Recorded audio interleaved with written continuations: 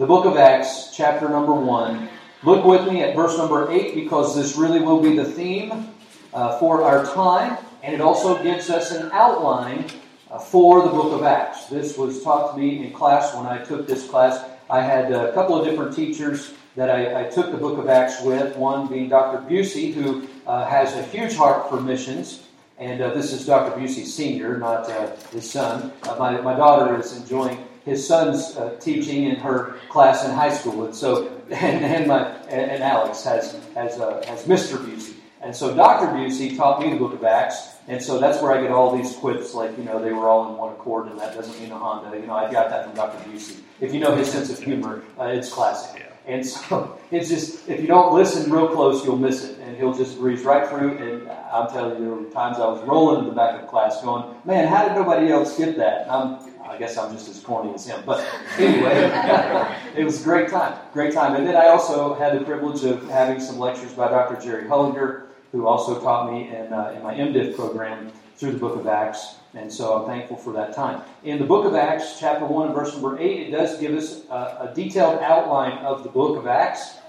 Many times you'll see this in books of the Bible. I pointed this out in the book of Revelation, that there's an outline there as well. The things that are, the things that were, and the things that shall be. That's an outline for the book of Revelation. Here in the book of Acts, we see the outline given in that it's in Jerusalem, in Judea, in Samaria, and unto the uttermost part of the earth. If you follow that trajectory through the book of Acts, you'll find that the history of the Acts of the Apostles, and that's ACTS, not AXE. You'll get that in a minute. Thank you, Dr. Busey, for that as well. The trajectory follows exactly this pattern. It begins at Jerusalem, and then it moves out to Judea and the surrounding areas, and then into Samaria, cross-culturally, and then unto the uttermost part of the earth. And so these notes that I'm sharing with you come by the way of Dr. Robert McKeever, so I do not claim originality for this, but these truths are scriptural, and I think that it does us well to be reminded of them. So the first thing that I would share with you is just that Acts 1:8 clearly tells us where we are to be witnesses. By definition, a New Testament church is an organized body of saved and baptized believers united together for the main purpose, emphasizing the main purpose of carrying out the Great Commission. Our main purpose is not to entertain people. Our main purpose is to preach the Word of God and carry out the Great Commission. Acts 1:8 clearly tells us where we are to be witnesses. Jerusalem, that's our home area. Judea, this is the area around our home. Samaria, this would be cross-culturally, being witnesses in cross-cultural church planting. And then unto the uttermost part of the earth. That would be the regions beyond. Now, let me also give you a way that this verse has ministered to me recently as I've meditated on it. To talk about Jerusalem to a Jewish person would mean to talk about their capital, which is also why I would apply this verse to things like we do with Capital Commission. Where is our Jerusalem? Well, in Broomfield, our Jerusalem would be our city seat and our county seats. That would be the place of governance here. But in our state, it would be the State House. And so what we do to witness down there is just as important as what we're doing in our home area. So Jerusalem, whether it's here in Broomfield, whether it's at our state capital, or whether it's at the national capital of our United States, we go to Washington, D.C., there's a group of pastors every March that descends on Capitol Hill out there, independent Baptist pastors with Awake America and Capital Connection. And they go down for the intent to do what we do on the state level here. They're doing that on the national level. Someday I hope to be able to join my brothers down there to be able to go and make an influence and do something down there. The Lord hasn't opened that door yet, but I would pray that He would allow me that privilege. And I'd love for you to come with me too. Let's make a trip out there together. Amen. So that's another way that I see this. Judea, around our home area. So, here in the northwest region of Denver, we're in Broomfield. That's northwest Denver. Hey, I'm so excited. Last week, I got a call from a friend of mine. He's a dear brother. He's up in Longmont. And it's Ken Martinez's son, Mark. Many of you know Steve, who came to Louisville and endeavored to plant a church right here in Louisville in 2012. And a year and a half in, they had to shut it down because nobody from the community came. Nobody. Everybody that came with Brother Steve was driving over an hour and a half, 45 minutes just to get there, and there was no one indigenous to the area for a year and a half. And we went. I mean, our church went down there and knocked doors with him and encouraged him and prayed with him. And so, Brother Steve's doing well now. I don't want to say that he's, off, he fell off or anything. Oh, he's still serving the Lord. But they did have to close the doors down. More churches are closing their doors than I can even tell you. I think some 5,000 is the last number I heard, and I don't even know how up to date that number is. 5,000 churches closing their doors in a year. That's not what we need to see happening. We need to see more churches being planted. I got a call last week from Mark Martinez, and the Lord has laid, now this is the grace of God, and it's only by the work of God that this would happen. He has laid Boulder on Mark's heart, the Boulder Valley in general. And so I had a wonderful conversation with Brother Mark, and I said, hey, whatever you need, we're there.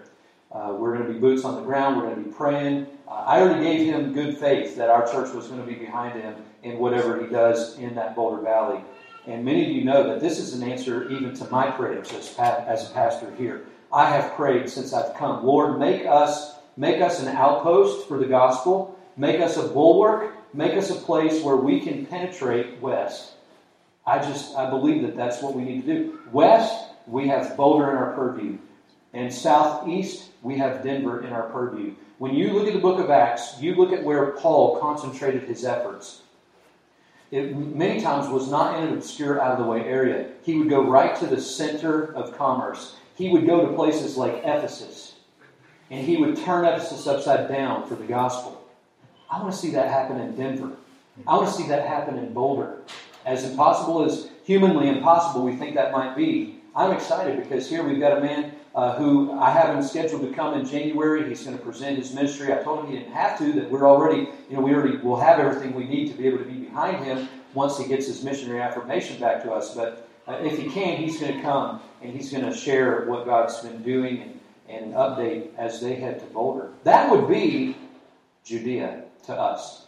That would be our region. And then in Samaria, cross-culturally, through the years, I've just been thrilled at how God has brought diversity into our church. And we've had people from all walks of life and all kinds of different ethnicities visit and be a part of what we're doing here. And I attribute that to God's grace. And so cross-culturally, what can we do to be able to witness and reach others? Because there's so many more here in Broomfield that are of a different ethnicity that we can reach and we can try to minister to. That would be Samaria, cross-cultural witnessing. And then unto the uttermost part of the earth, that is to the regions beyond. The three most important words in Acts chapter 1, verse number 8. Here they are. Power. Power. That comes from dunamis. This is power that refers to the help, the aid of the Holy Spirit. Dunamis. A capability. And some preachers have talked about dunamis being like dynamite kind of power. I'm not prepared to go to that extent to say it's like dynamite, okay? Because dynamite can be pretty destructive. But if you think of dynamite as being capable to move rock, then you're on the right trajectory to the idea of dunamis. Capability. Ability. And so that comes from the Holy Spirit. Power. The second most important word is witness. This comes from martus. This is a sacrificer of all, even of self. Ye shall be witnesses unto me. Witnesses is martus. That's sacrificer of all. And then the third word, it's the most important word, is both. This means all at the same time, simultaneously, the forgotten world of missions. All at the same time. Jerusalem, Judea, Samaria, the uttermost, both. All of them at the same time. That's where we're witnesses. The main mission of the church is missions, and our mission field is the world. So what is the twofold goal of missions? Number one, it's evangelism.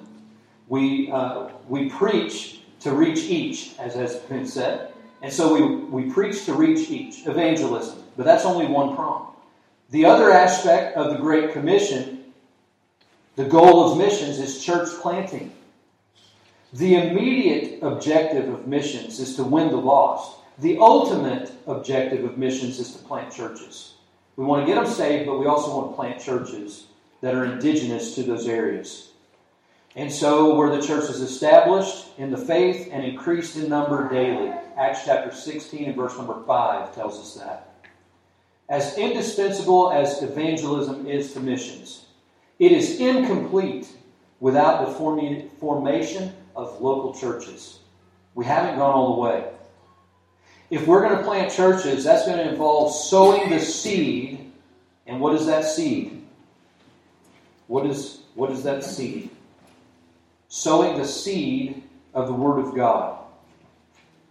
Luke chapter 8, verse 11, 1 Peter 1:23 tells us about the seed being the Word of God. So in church planting, we sow the seed, but according to 1 Corinthians 3:6, it's God that gives the increase. And that's what we've seen happen here. We've gone out, and some of the ground has been very hard. It's fallow ground in many ways. And an illustration for church planting that I would give to any church planter getting ready to go anywhere in America for sure. There's going to be a lot of logs to move. There's going to be a lot of fallow ground to break up. There's going to be a lot of rocks to move out of the way. There's going to be a lot of weeds to pull as you go. Think about it being like a farmer, but eventually you keep cultivating that soil, and eventually you'll get some good ground, and that's what we pray for. And we pray that God will send other laborers in. And that's been our time here in Broomfield. When I first came almost 9 years ago now, I'll tell you, it was a different climate spiritually. Now as we go, we knock on doors, people are more familiar with us. I have seen a different response.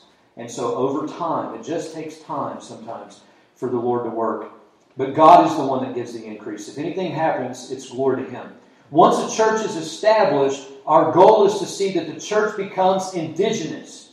Now hear me well on this. This is the indigenous principle of missions. The definition of an indigenous church is simply this. It is native, it is natural to a country or area. It is indigenous. Native, natural. So the question becomes, when is a church indigenous? There's three things that we have to have true if we're going to be an indigenous church. Number one, a church is indigenous when it is self-governing. That is, it's autonomous. A church is going to be indigenous when it is self-supporting. It's sufficient. It's autonomous. It's sufficient. It's self-supporting. Thirdly, and this is the aspect to which we pray, a church will be indigenous when it is self-propagating. That is, when it's reproducing. That's when a church becomes indigenous. Notice what was not in the list when the church gets a big building. When the church has this ministry or that program. That's not in the list to become indigenous. No, autonomous, sufficient, reproducing. That's when a church becomes indigenous. Remember, a church is more than an organization. We are organized, yes, but it is more than an organization. It is a living organism. The moment I heard those words come out of Dr. Jessup's mouth in Church Planting Seminar back in 2004, it arrested me. And I said, you know what? I hadn't thought about it that way, but he is absolutely right. It is a living organism. So here's another question. If a church never reproduces a church, is it indigenous? We have to grow. We have to reproduce if we're going to be indigenous. So let's talk a little bit about a missionary church planter. This is awkward for me, I know, because I'm a missionary church planter. I'm here. And so I'm telling you a little bit about my walk and where I've been. So let's think this through. The missionary church planter. The pastor is called by the Lord to a church. But a missionary church planter is called by the Lord to a city. When we moved out here, I remember coming down 270. I'm pretty sure I figured out that's which freeway I was on when I came to the Denver. Looking back on it, because I remember where the Sunoco plant was, or whatever, Suncor, or whatever it is down there, the Gotham City. You know where I'm talking about, on 270 down there.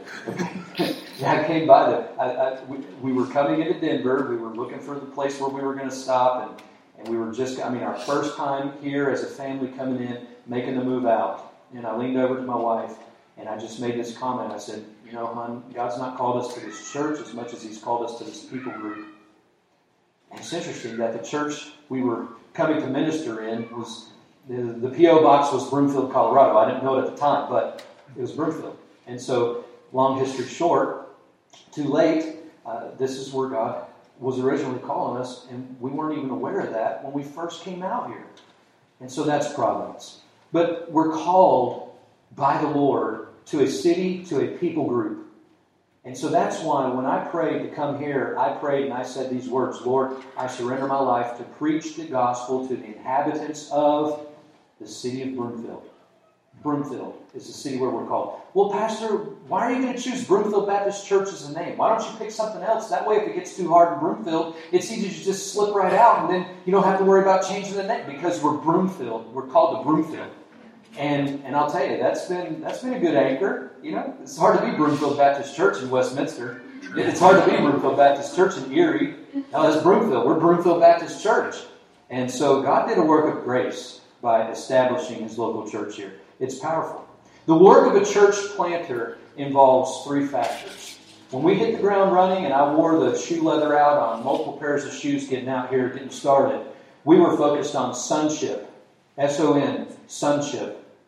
That's soul winning and evangelism. We wanted to see people who didn't know Christ come to salvation. And I'm thankful that since we've been here, we've seen people saved. And that's been to the glory of God. The second thing that we're focused on is discipleship. And I've made this a priority in ministry. As much as I can, I'm constantly encouraging people. If you haven't gone through discipleship, go through discipleship. Get engaged with the tools we're using in our church to be in discipleship. If you're not, hint, hint, if you're not discipling someone and you've been discipled, what greater time to start than now? Be praying about that person that God would bring under your wing, that you can take them and disciple them. And I give you pastoral authority and permission right now. If you want to disciple anybody through our tools, whether it's Continue or Daily in the Word or another discipleship tool that you want to use that I can approve, you have my permission right now. You don't need me to wait. You can start tomorrow. If you know somebody that wants to study the Bible with you, get them on the phone, call them up and say, meet me tomorrow for coffee. We're studying the Bible. Amen? Amen. And just get them in discipleship.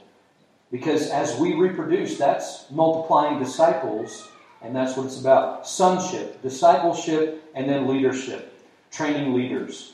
And I treasure your prayers on this because I'm still learning myself, and I don't have it all figured out, but these men are looking to me for guidance. Others that are involved in ministry are looking to me for guidance and leadership, and as a church planter, I need to make sure that I'm giving them the tools they need to succeed in the ministry. We had a great session about that last Tuesday up in Loveland on being able to train others that are coming behind us, instructing them. This is following the pattern of Jesus. He gave an invitation for His disciples to come be with Him, but then He also led them with instruction and helped them know where to go and taught them. He also invested in their lives personally, and you see that in the life of our Lord through the book of Mark and other areas of the Gospels. But then He also had times where He was absent on purpose.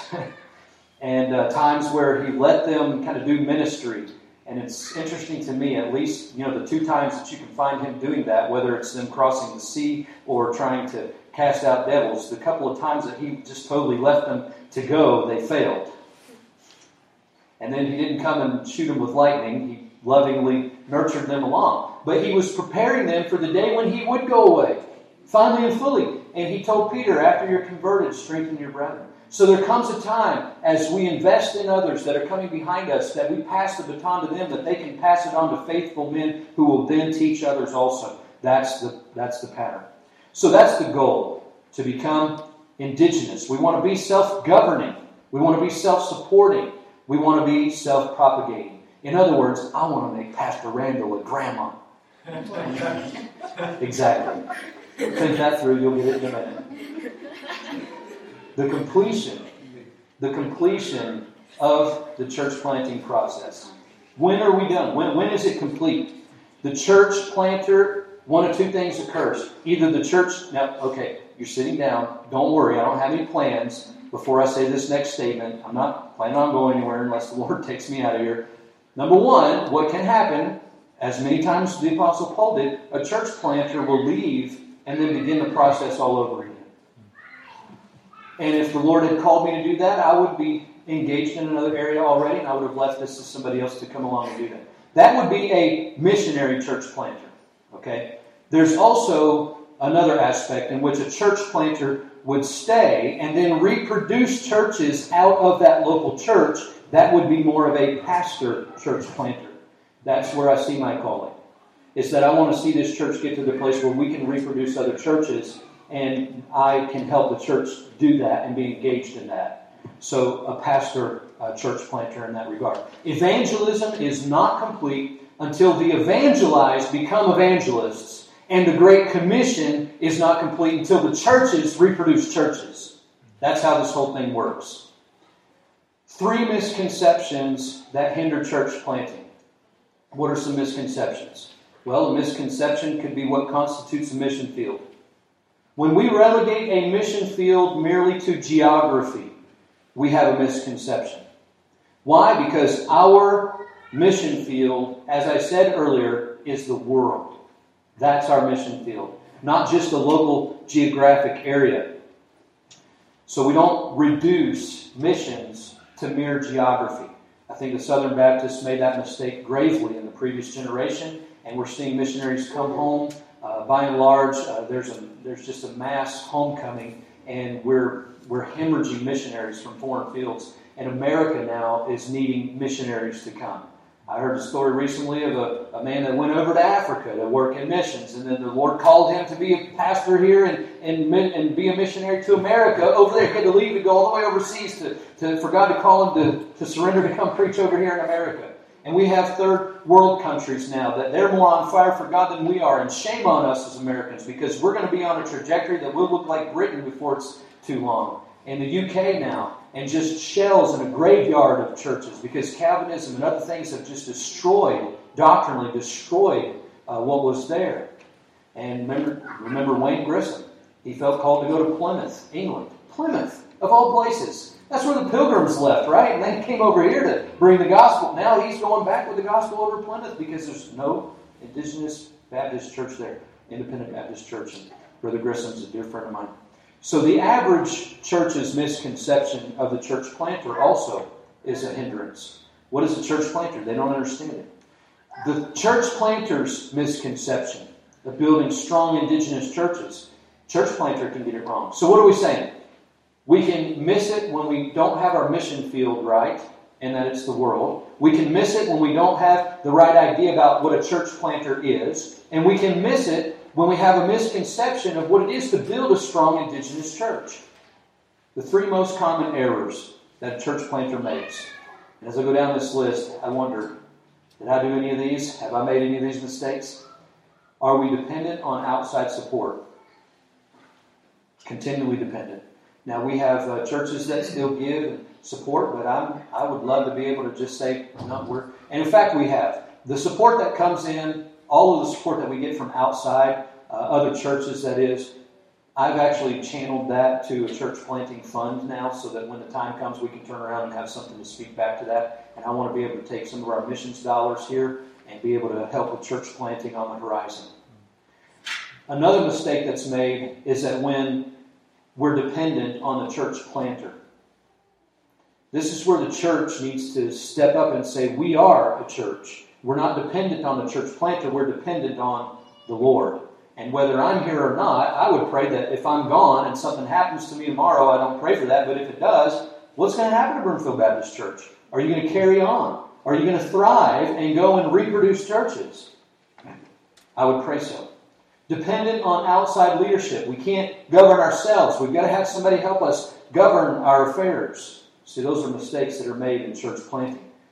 Be careful that we don't develop a welfare mentality, right? We don't need that in church planting. Fifthly, church planters need to build missionary-hearted churches. Missionary-hearted churches.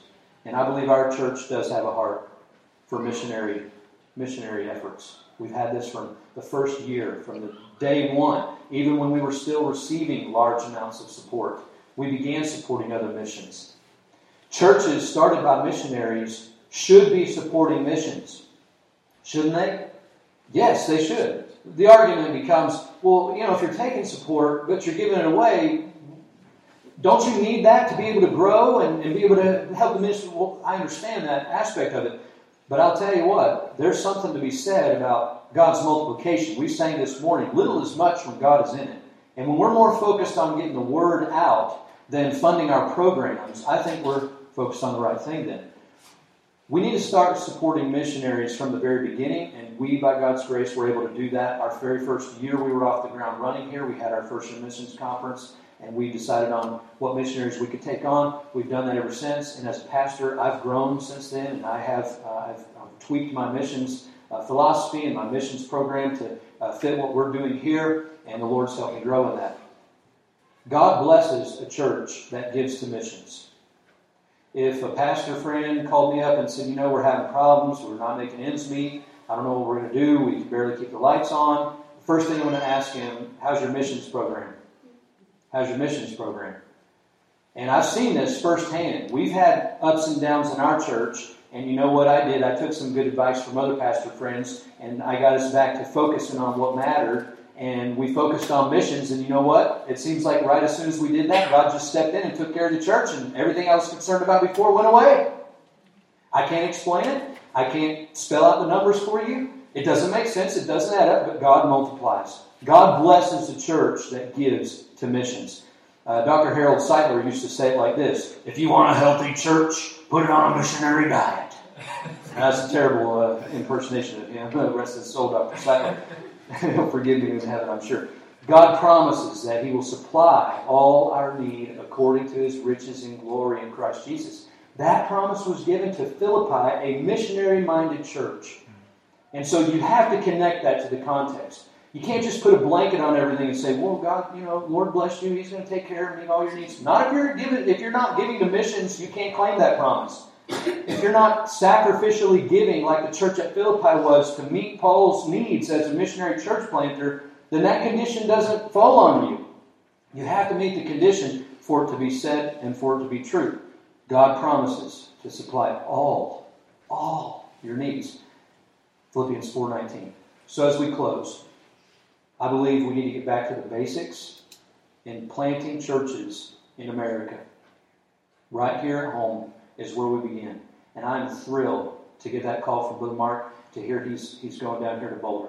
There's others that are in the area that are planting churches. We want good independent Baptist churches, mind you. There's a lot of little startup things that are happening around us. Many of those are connected to things doctrinally we can't get behind and we can't support. But God's doing a work, and we need to get back to the basics. Churches reproducing churches. Church planting is the answer for America. It's not in Washington, D.C.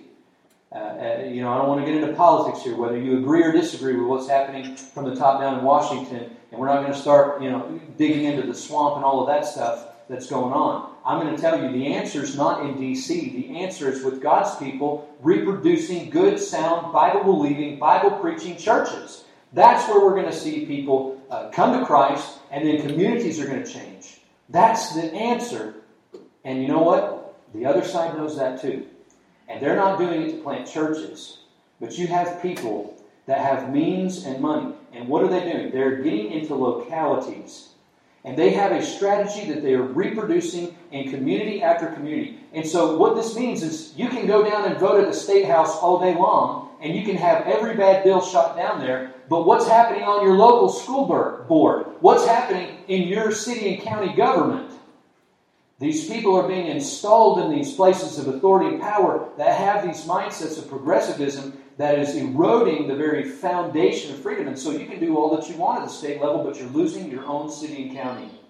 And that's where they're focusing, and that's where they're channeling all this money and all these efforts to get people planted in there that don't have a biblical worldview.